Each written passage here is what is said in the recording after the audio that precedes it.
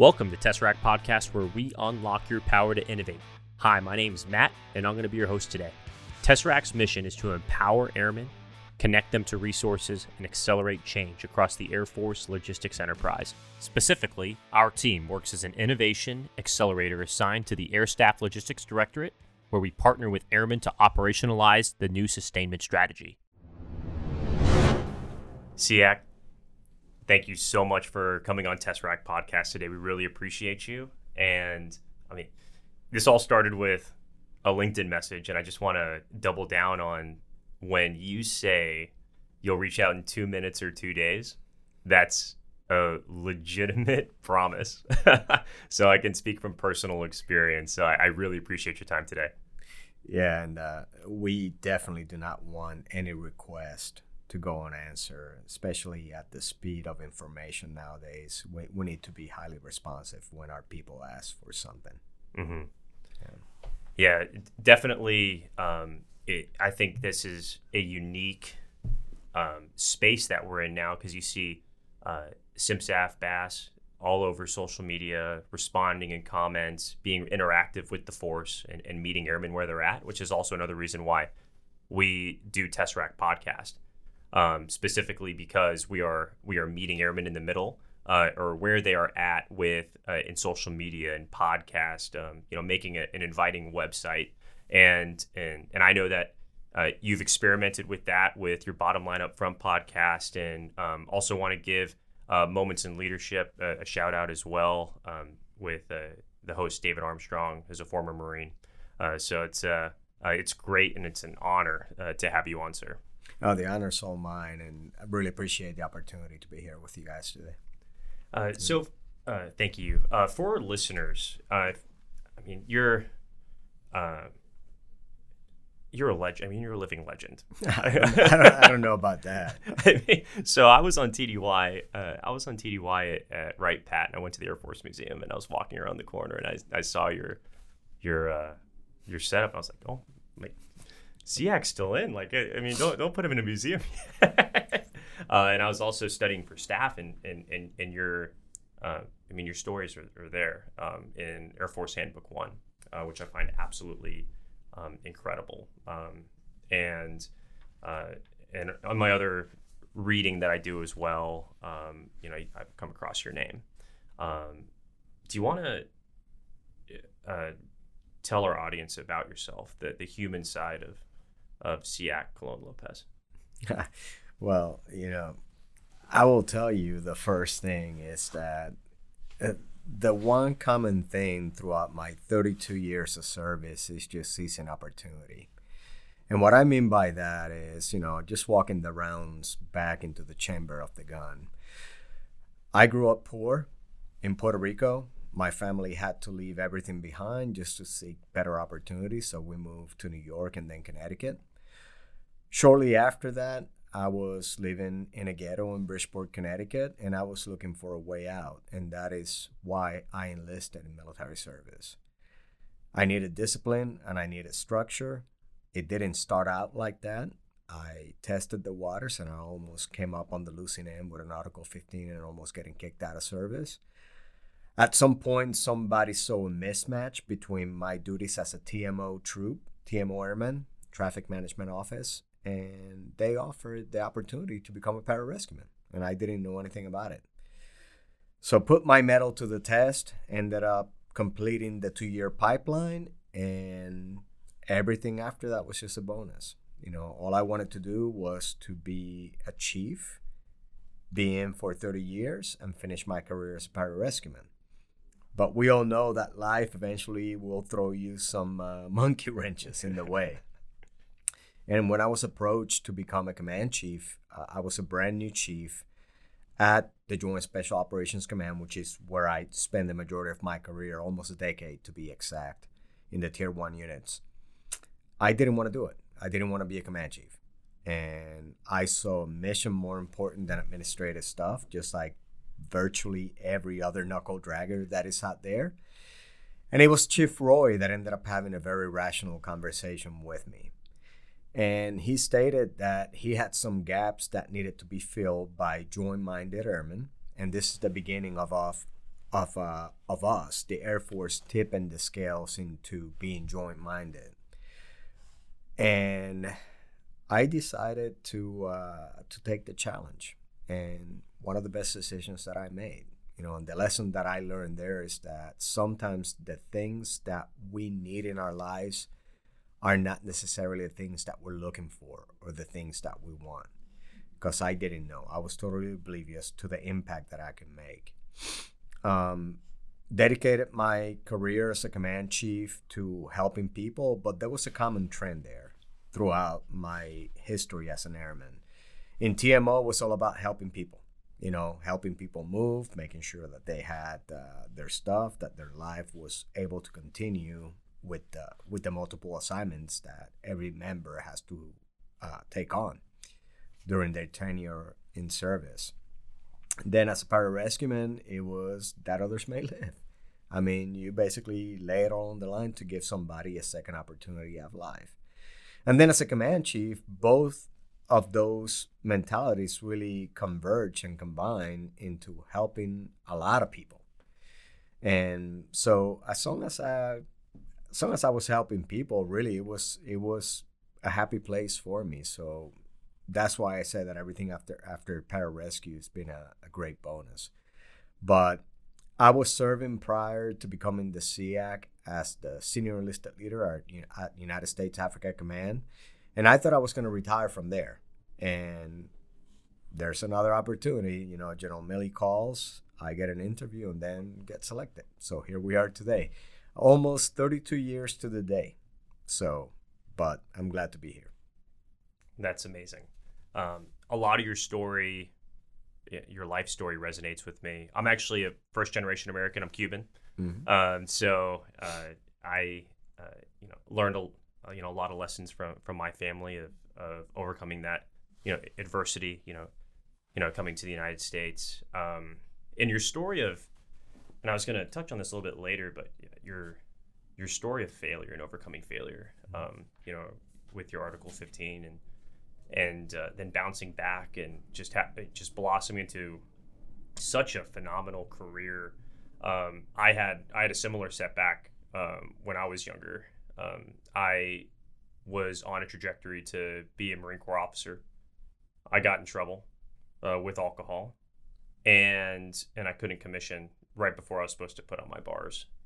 And to your point of wanting things that you don't realize that why you want them and your goals in life and what your true purpose is, and then bouncing back from that and evolving your career into something that you never thought could have existed is part of your story that inspires me to be a better airman, a better human being. So sky's the limit, right? And I appreciate the example that you set for the entire Joint Force. So thank you for that. Well, I'm a true believer that limits are often self-imposed. There are blocks in our minds that eventually prevent us from really taking a chance on ourselves.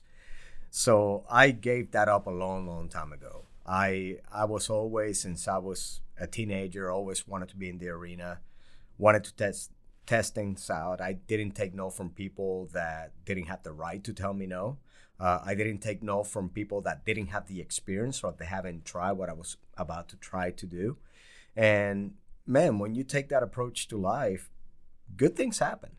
And whether it's good or bad, it's really up to you. How do you decide to process it? But to me, the way that I have processed everything in my life, both as a warrior and as a man, it's been that, hey, it's a lesson learned. And I can either validate, discard, or help other people to not make those mistakes or to set themselves up for success. So. Mm-hmm. Yeah, absolutely. And let's take a look at your current role as the SEAC. Unique job, only joint rank in the Department of Defense. You're responsible for so much. We all know what the CMSAF does and the guidance and the leadership that she provides to the Air Force, but some of our listeners might not know, what you do. Can you glean some insight how you are bringing all that goodness that you've learned throughout your career in life to the Joint Force. So for anyone who's seen the movie Office Space, I feel like I'm standing in front of the two Bobs right now. What is it that you really do? No, but where's my stapler? I know. Well, it's like, yeah, the red swing line is right back there. But this is the position is fairly new. It was created in 2005. General Myers, Air Force, he was the chairman of the Joint Chiefs at the time. He started the process, and General Peter Pace, United States Marine Corps, was the first one to implement the position with Command Sergeant Major Joe Gainey as the first SEAC.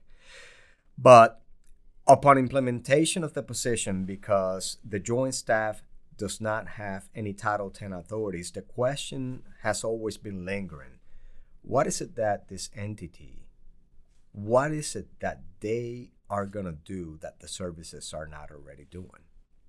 Well, the answer comes down to 3 words, and that is to be a sensor, a synchronizer, and an integrator for the Department of Defense.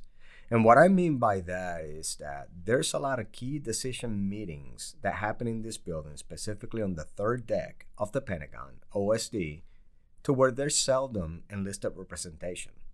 And the reason we have this crew here that is fairly young is because the officers sometimes miss a lot of things that are the ground truth that is really happening in the trenches. And that's where you guys come in to go ahead and say, hey, that policy may not really work because of X, Y, and Z, right? Well, the same applies for the enlisted force. And what I often find myself doing is collecting the input from those Title X authorities, meaning all of the services and the National Guard Bureau, to make sure that we have a collective voice when it comes to any issue that pertains to the total force. Your health and welfare, your pay and compensation, anything that has to do with accessions, with recruitment, anything that has to do with total force readiness and joint integration is my responsibility. Now, my responsibility is enabled by the information that the services provide us to make sure that we maintain the sanctity of the cultures of each service when we're making decisions. Because the last thing that we want is for soldiers to quit being soldiers, for Marines to quit being Marines, for airmen to quit being airmen, and so on. We want to make sure that we have those differences in opinion and different approaches to any particular issue, because when you put all of those entities, all of those heads together, that's when you get the best decisions, because you leave no rock unturned. So in essence, that is what I do. So I'm the collective voice for the Department of Defense on all issues that pertain to the total force. You touched on something with that diversity of thought, right? When we're talking about the Joint Force and all the different ideas and the different biases that we have in our centralized domains, right? Where, we as airmen might focus on the air domain, right? We'll use a pararescueman. It might be a little different. You're looking at it from that special operations perspective, which is also extremely valuable. But then you have Marines that might think of the ground domain. Well, they say, sea, land, air, but the Army's thinking of the land, the Navy's thinking of the sea. And we all have our priorities. We all have the lines in the budget that we're trying to defend. We all have the experiences that have been inculcated in us. But how are we tying that together and becoming a truly joint-minded force? And are there any initiatives that are from a professional military education standpoint that we're getting after to build that like-mindedness? Yeah, so from the standpoint of the chairman of the Joint Chiefs, he's named the global integrator for the total force. And what he does is, so the Joint Chiefs wear 2 hats. They have their service hat, and then they have their Joint Chiefs hat. So when they're acting upon the roles and responsibilities of the Joint Chiefs, I'm really their senior enlisted advisor. When they're having their service hat, then they have Chief Master Sergeant of the Air Force Joe Bass and so on, right? But we know for a fact, especially after 20 years of combat operations in Afghanistan, that the fight of the future is not going to be unilateral. It's going to take a joint team to be able to do that. It's going to take a hybrid team at times with other government agencies to be able to go ahead and affect the change or the power that you need to go ahead and impose on the enemies. So keeping that in mind, there's conversations that take place here in this building almost weekly when it comes to how to best do that. How to take the parochialism from the services out of the conversation and not have a food fight for resources, like you mentioned, with the budgets and the priorities and so on. And what is it that we need if we were to go ahead and kick somebody's ass right now? What is required to go ahead and get that ass kicking formalized? And every service brings forward their capabilities. Then the chairman says, okay, so we got this. Can we do away with this? If we were to have a subsequent fight, how do we reset for that? And those conversations, again, enable us to have rational processes and the right posture and readiness to make sure that we're able to do what the nation is asking us to do, which is to protect them. When it comes to the education piece of your question, since I have been the SEAC now for 3 years, one of my lines of effort was to revamp the joint professional education of the enlisted force. So we needed to stray away from the counterinsurgency model that we were using for Keystone. Keystone is the pinnacle of enlisted education. So mostly nominative level senior enlisted leaders get to go to that, which identified a gap for some of our senior enlisted leaders. We realized that not every service has got opportunities for their soldiers, sailor, airmen, Marines, Guardians, and even Coast Guardsmen to have joint experience, often to the point of being an E9 interview for some kind of position. So we decided to create a course for E7s right when you cross the threshold of being an NCO into the senior NCO ranks, to make sure that we provided you with an overview of how is it that the government makes the laws and apportions funds to make sure that every service is able to go ahead and fill their combat capabilities on manning and assets, and how is it that we employ those capabilities together when it comes to the execution of the mission by the combatant commands. So we have that course going right now. It's called Gateway, and there's an in-residence and an online version of it. The online version, as a matter of fact, I believe just concluded the first session here not long ago. But we're getting ready to have the second iteration of the in-residence here in the middle of this month. So now we're arming people earlier in their careers to have a joint understanding, because that's really what we ask of the total force when it comes to joint-mindedness. It is understanding. It's never about becoming. Because what I value about every single one of you the most is that you're an airman and that you think different than a Marine does. You think different than that soldier that is sitting right there across from you from the table. And you will question each other, and you will learn, and you come up with better decisions because the gaps are naturally covered, right? So that's the reason we decided to go ahead and create Gateway at the E7 timeframe, because we wanted the services to have from E1 to E6 to make sure that the culture was understood, that your trade was mastered, that you knew how to be a good NCO in your service before we start injecting purple in you. So we're making great strides. This is going to be a very evolving process to make sure that we're keeping up with the times based on the speed of information, and also the speed of change when it comes to what our adversaries are willing to do to go ahead and flex their capabilities to be able to better compete with us. So we're full on stride when it comes to that, and I think that our enlisted service members are going to be better served by the way that we're doing that. Mm-hmm. So I recently went to Airman Leadership School over here at Joint Base Andrews. Mm-hmm. Had a fantastic experience with Technical Sergeant Ivan Abreu as my instructor. Awesome experience. Shout out to Avenger Flight, best flight. Sorry, got to do it. And also another small vignette. So Senior Airman Caleb Adams, an honor guardsman, he would tell me, stories about meeting you, right? and how you would always be outside, with your cup of coffee, just saying hello to, to everyone, right? And not just doing it to go through the motions, but doing it because you genuinely care about the people around you. So I just wanted to give a little shout out there. But back to ALS. When I was going through ALS, I loved the instruction, right? But I was sitting there thinking, man, I think everyone in this room was capable to learn some of these lessons earlier in their career, right?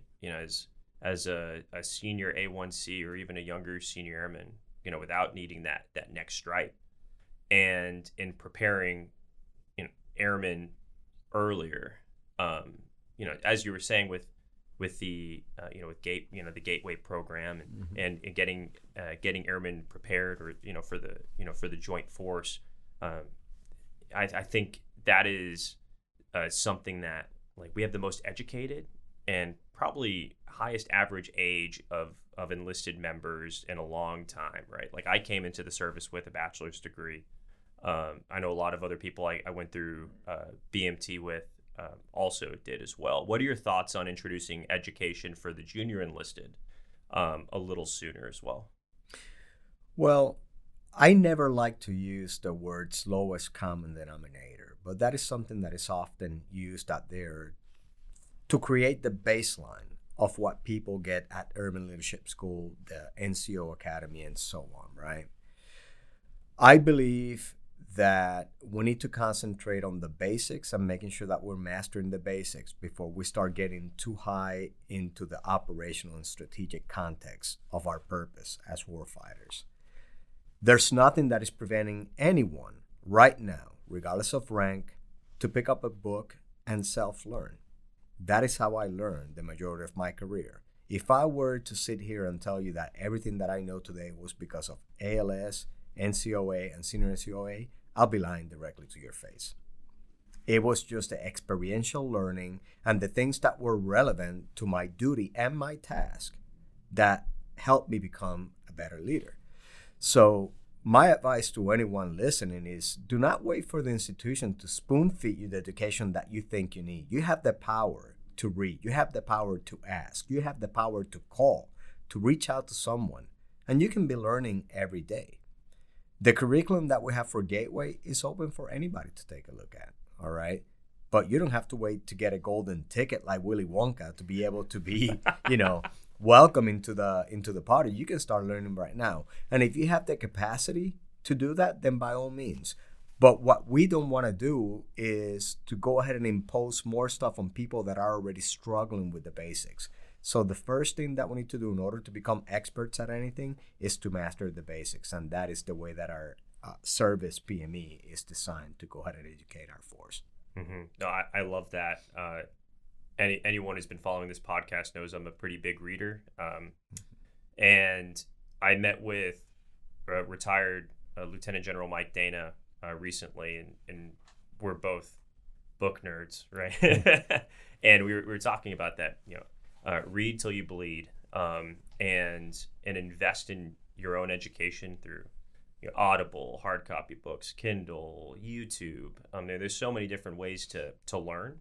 And it's not just through a formal education. So I'm glad that you brought that up, because I think it's an important habit and lesson to learn. And also, from a joint perspective, General Mattis has famously said, if you're not a reader, or if you haven't read thousands of books, like you're functionally illiterate, which I find is a very strong, powerful statement, but also very true. Like, you don't want to be the sum of your own experiences. And there's a great book called The Passion of Command by Colonel McCoy. And he has a quote that he heard from General Van Riper. Said, there's 5,000 years of military history. There's no reason to stop learning, because there's so much out there. And now in the information space, there's things everywhere to learn from it and glean from. So I appreciate you sharing that. To tie it back to innovation for a minute, we have so the Department of Defense has a few pretty large-scale innovation efforts going on. Of course, you're familiar with Accelerate, Change, or Lose with, with the Air Force and General Brown's intent. Also, Force Design 2030. General Berger's focus on preparing the Marine Corps structurally and culturally for a future fight. What have you seen out in the Joint Force that's inspired you from an innovation perspective as we continue to change and evolve to be better equipped for strategic competition? Something that I always said that officers need to do when they're in command for their force, the people that they have a responsibility for, is that they need to do two things: give them access to information and empower them to act. I'm seeing a lot more of that here as of recent, especially after we had a force that was very well versed in combat by multiple deployments in the Middle East, and how they have started to go ahead and look to see what is irrelevant and what is it that they need to change as they move on to the future for strategic power competition. I think that the transparency that method has created is empowering a lot more people to be very vocal about the changes that they want to see. I think that people are having more courage right now to go ahead and put ideas on the table and not think that the old guy is going to tell them, shut up, that's dumb. And I believe that people are seeing the results a lot faster when they do have something that makes sense happen. And I think that is one of the biggest changes that I have seen in my 3 decades in service. Our force is heard more often and they are more empowered. Now, there are going to be a few pockets out there to where somebody's going to come and say, well, not where I live. And my question to you then is, number one, who are you in the organization and what are you doing to change it? Because that is part of the problem. Some people clam up, shut up, and just take it. And then the only thing that they do is bitch, moan, and complain and not have a solution on the table. Every single one of us here, regardless of rank, has got an opportunity to go ahead and be the change that they want to see, as long as they bring it up and they remain diligent when it comes to the implementation of that change. And I know there's such it's almost a paradox, right? Like we expect, or a dichotomy. Maybe I'm messing up my words here, but we expect airmen to challenge the status quo, while also respecting the continuity in the chain of command, in the hierarchy, and the systems in place that have proven to work, right? And then playing around in the middle there. And I know something that you've talked about and you're passionate about, is the oath of enlistment, right? And honoring that, staying true to that, and remembering, as it being important for us as particularly as the enlisted force, to reflect on the oath of enlistment, because it's not just something that you do at MEPS. It's not just something that you do at graduation of basic military training. It's something that we live every single day. Can you tell us your thoughts on that? Well, so let's start with a little group exercise here. Let's how many of you can recite the oath verbatim right now? I'm seeing a lot of east to west head shakes over here. Here's the problem. If I were to ask you the following question, the answer is very likely to be yes. And that question is, can you sing your favorite song right now? Now we have north to south nods in there. See, you talked about dichotomies, I said there's a difference in priorities here right now. A lot of people nowadays, because of the abundance of information, the quick headlines, the 5-second sound bites, everybody seems to be an expert about nothing. Everybody thinks they know so much that they don't know anything about anything. And whenever people start talking about my rights as an American, my constitutional rights, my First Amendment rights, and so on, I always go back. It's like, all right, so are you aware of the sacrifices? And I'm hoping you are, the sacrifices that you swore that you will do in order to don this uniform. Because this isn't a jobs program. This is a call to duty and a call to action. Action being the expectation. And 9 out of 10 people cannot recite the oath of enlistment. So let's go ahead and dissect that line by line. So I state your name, right? Fill in the blank. Do solemnly swear. And what's the next line? That I will support and defend the Constitution of the United States. Help me out. Against all enemies, foreign and domestic. And that I will bear true faith and allegiance to the same.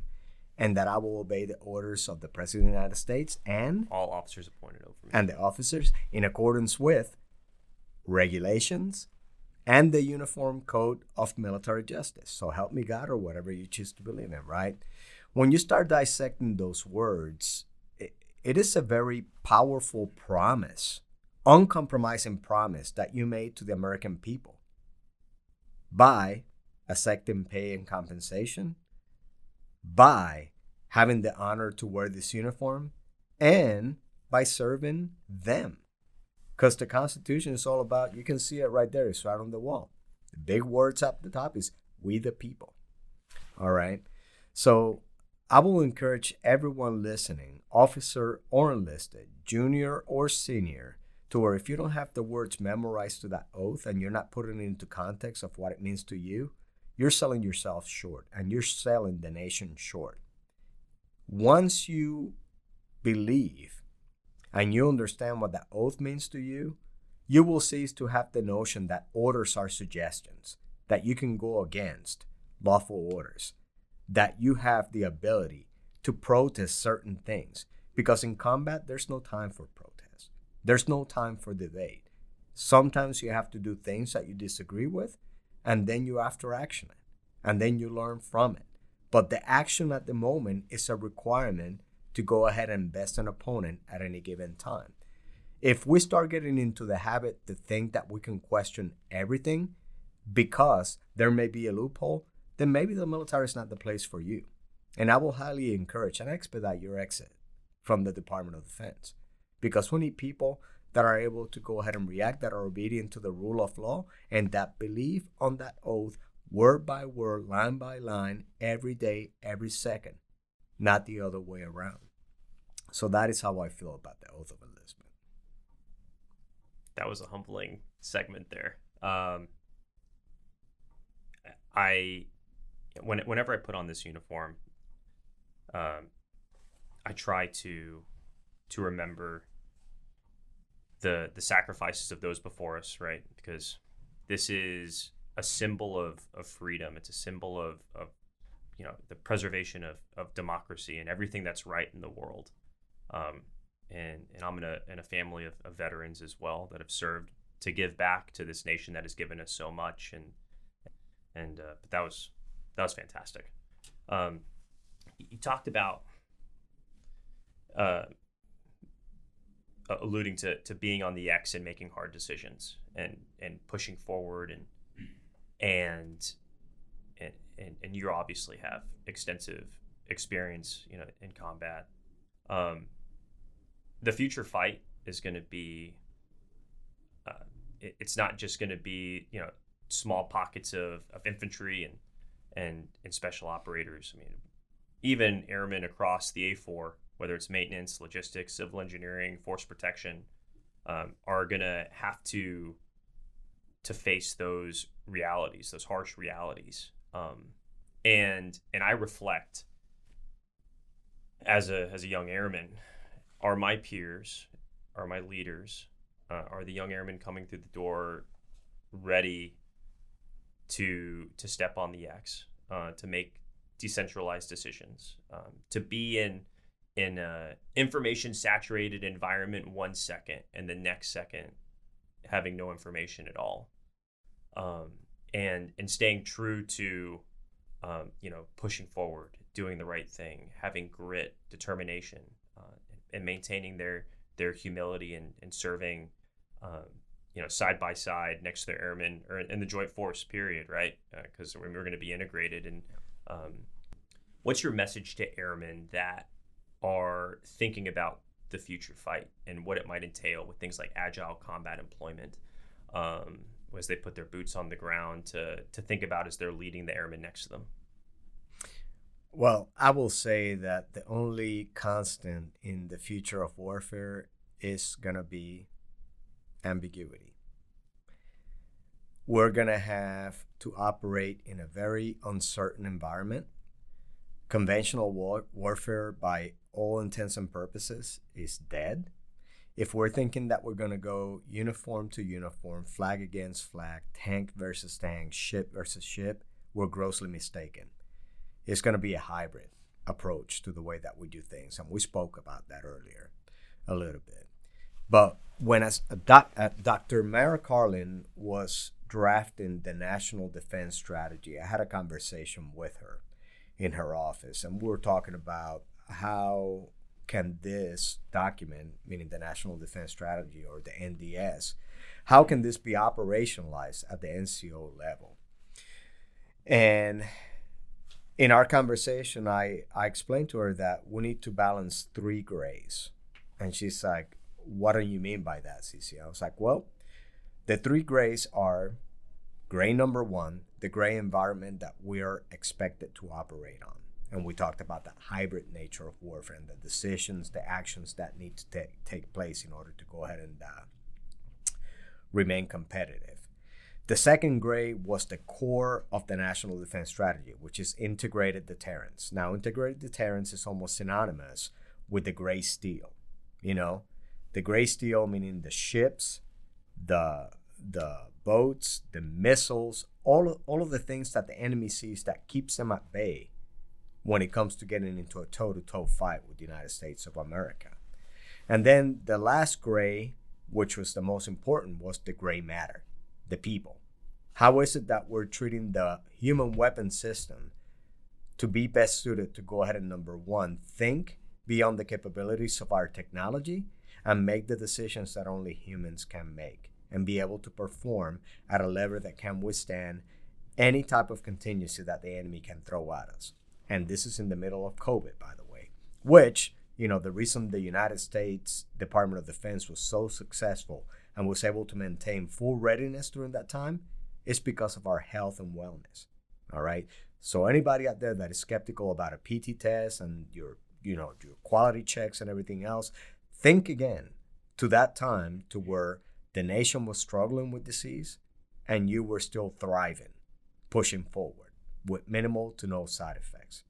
All right.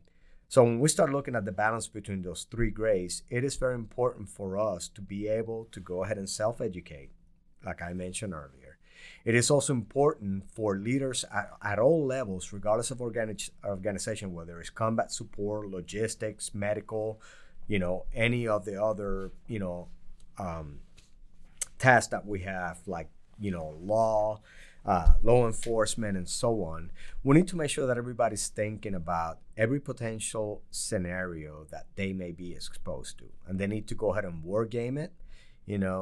They need to be able to go ahead and push forward any changes that they need to their policy. They need to identify some of those frozen middles that we encounter because of the way that we have always done things, because that is as relevant as it can be now and forever, because change is going to be fast, ambiguity is always going to be there, and the environment is going to continue to challenge us to be able to go ahead and flex at a moment's notice.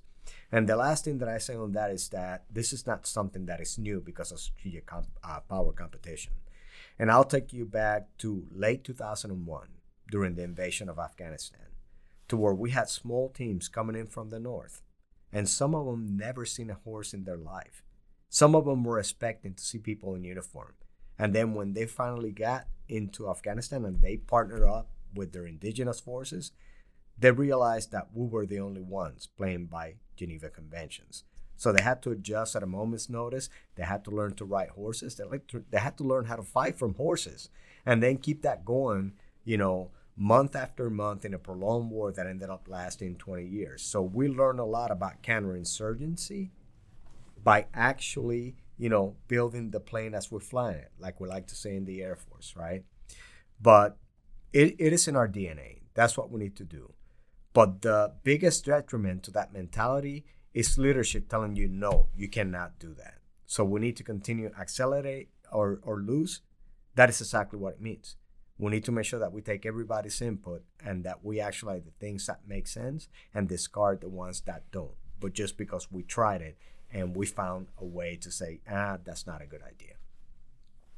That last bit, do you have an example of how you overcame a policy, how you overcame friction from, let's say, a senior officer or a peer that you stood for, you believed like what was right, like the right thing to do, and overcame those, CSAP's famous 5 stages of no?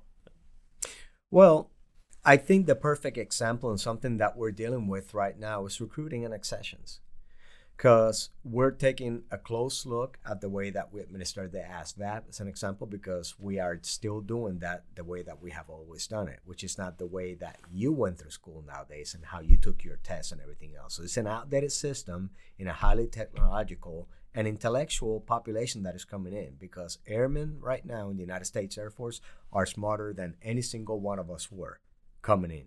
You have more degrees than a damn thermometer coming in sometimes, but we need to make sure that we cater, to the individual and not keep legacy systems that are irrelevant. The second part to recruiting and accessions was the mentality of certain medications that used to be almost very exclusive back then. I'll tell you that if they had Ritalin when I was a child, I probably would have been put on it instead of getting ass whoopings every day. That was my Ritalin coming up. But because I didn't have that particular medical input in my records, I was able to come in. But if I had that particular medication, I would have been delayed coming in. It doesn't make sense anymore, because a lot of these medications and the advances in our medical community are more and more common to where we're really negating a big segment of our society an opportunity to serve. And I have had people close to me that were not eligible for serving because of certain things that they took when they were 7 years old. That's ridiculous. So we've been fighting very hard, and Secretary Esper was our biggest advocate when it came to us getting rid of a lot of these legacy things that do not make sense anymore. Spouse clubs is another perfect example of that, to where we still live in the 50s with the Stepford Wives clubs out there. And there's this big divide between officer spouses and enlisted spouses. Guess what? Spouses have no damn rank. So why the division? Why are enlisted spouses marginalized because of the rank of the service member whom they're married to? That is not fair. A lot of them have a lot of experience. A lot of them have a lot of things to bring to the table. And a lot of them are connected to the majority, to the 80th percentile of the organization. So we shouldn't be closing doors because of legacy systems. And those are just a few examples when it comes to our society, when it comes to how we bring people in and how we interact with each other once we're serving. But those are just a few. And there's probably about 1,000 others that I can tell you in my 3 years over here. But we'll go ahead and leave those alone for now. So a lot of things you've kind of alluded to throughout our conversation is, providing your perspective and your mentorship, and to make better decisions as an organization, regardless of the size, whether it's your team, your squad, your squadron, and now the entire joint force. What's your tip to NCOs to mentor their junior officers, even their senior officers as they go through the ranks, and to help guide their decision making and their professional development as well? One of the biggest detriments to progress is the dissection of issues that you're not responsible for. And what do I mean by that? Take the Early Bird as an example. So for those who don't know, the Early Bird is a publication that comes out every morning with the top headlines, everything that happens. What you get to see based on the information that gets put in there, and you can go to Reddit, you can go to certain Facebook pages and everything else, where people go to basically offload the thoughts that they have at any given time. They spend quite a bit of time, worrying and discussing things that they have no control over, when they have a lot of control at the immediate organization where they're in charge of their people. I've got accustomed to not worry about the things that I cannot control and always bringing the team back on focus and on point to be able to do the task that we can do right now. I also do not delegate those things that I need to take care of. If it's within my responsibility to go ahead and be the face of it, I do not delegate that. But if it's something that my team can do and can carry the intellectual water for me and the Department of Defense, then by all means, that is an expansion of the control of responsibilities and also an opportunity for growth for them if they're junior to you.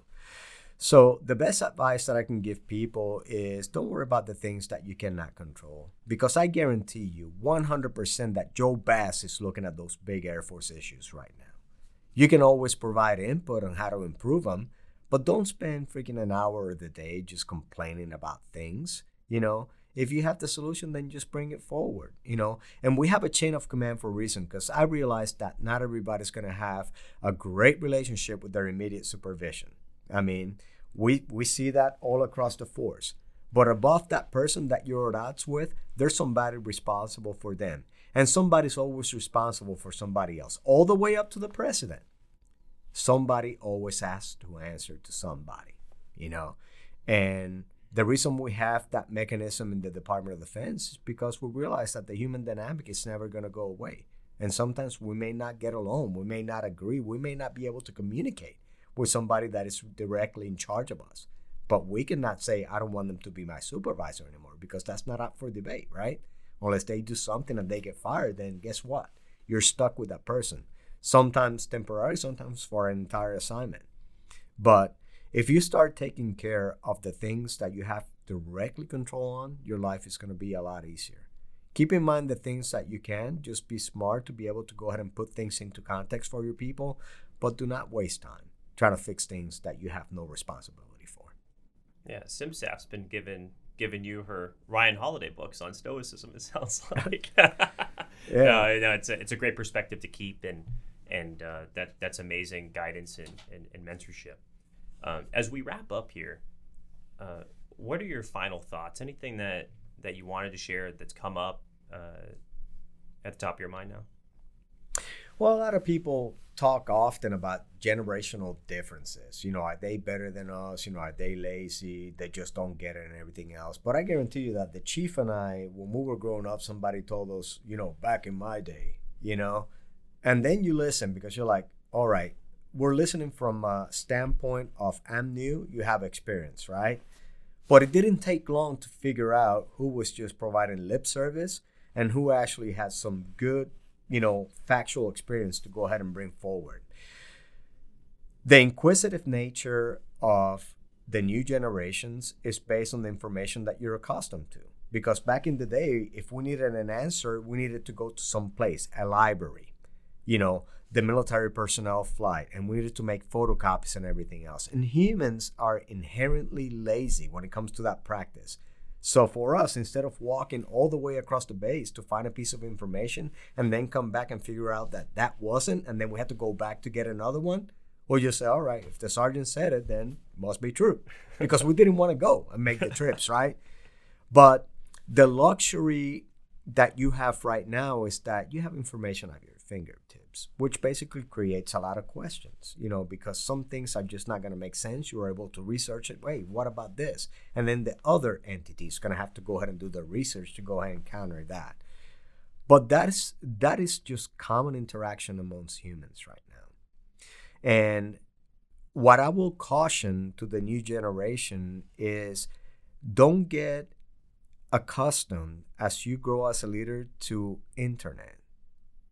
Don't get accustomed to sending emails, to providing text messages, TikToks, whatever it is that you do this is the way that they communicate right now. Because one of the most valuable things that we have as human beings in this world is the flesh and bone interaction of two people looking each other in the eye like we are right now and either agreeing or disagreeing. A lot of the megabyte muscles go out the door because a lot of people are very courageous behind the keyboard, but when you talk to them face to face, the dynamics change because they see the other person on the other side. And if you meet somebody, whether it's your enemy or not, and you share a cup of coffee, it's really hard for you to go back and sling mud on them because now you see the effect that you're having on that particular person. We have to be better at that. People are quick to insults. They're confusing insults with criticism. Criticism is good.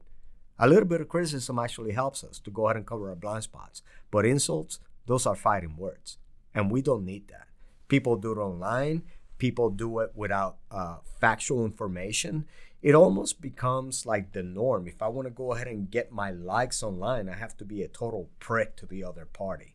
And that shouldn't be the case. Take the high road. Be factual. Be humble. Take the time to get to the ground truth of the topic, and you'll see what happens. That is how you earn credibility. That is how you earn a following, because you earn a following. You don't demand it. And that is how you become an effective leader. It's all about growth. It's all about understanding. It's all about, curbing your bias. And it's all about making sure that your people are set up for success. Because right now I'm looking at every single one of you, and I realize that this is your force. Because next year I'm out. September timeframe, I will be retired, and then it's going to be you taking care of these issues, whether it's communicating, leading troops, and eventually growing up. Hell, the SEAC may be sitting right here right now. We just don't know it. But it's all about the effort that you put into it. Nothing is owed to you. You earn your keep every day. And if you do that, and if you remain humble, you will go anywhere that you want to go. Awesome. I want to run through a brick wall right now. So let's wrap up here really quick with you want to do a little lightning round of questions? Sure. It's like just some fun questions. Who's your favorite Avenger?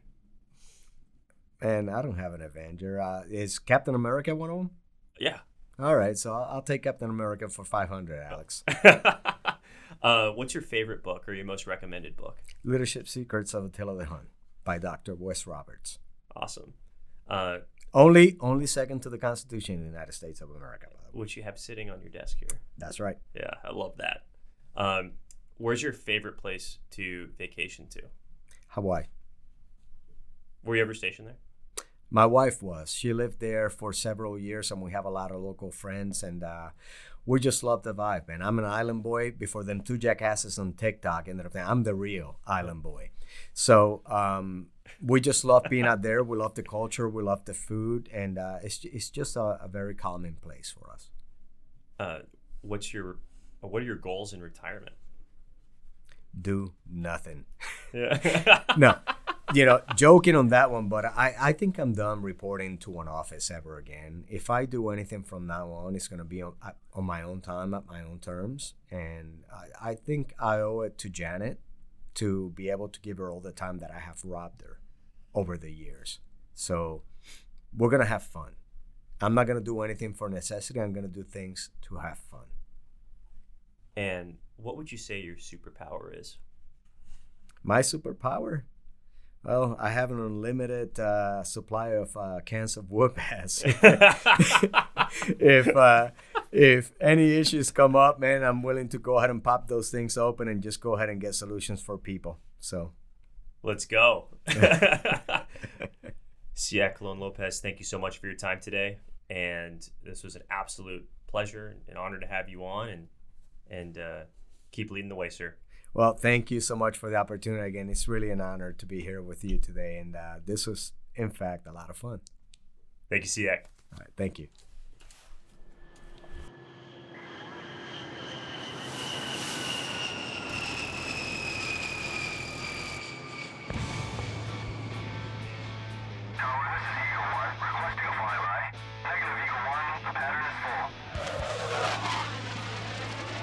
Thank you again for listening to Tesseract Podcast. Make sure you follow us on Twitter, Facebook, Instagram, and connect with us on LinkedIn.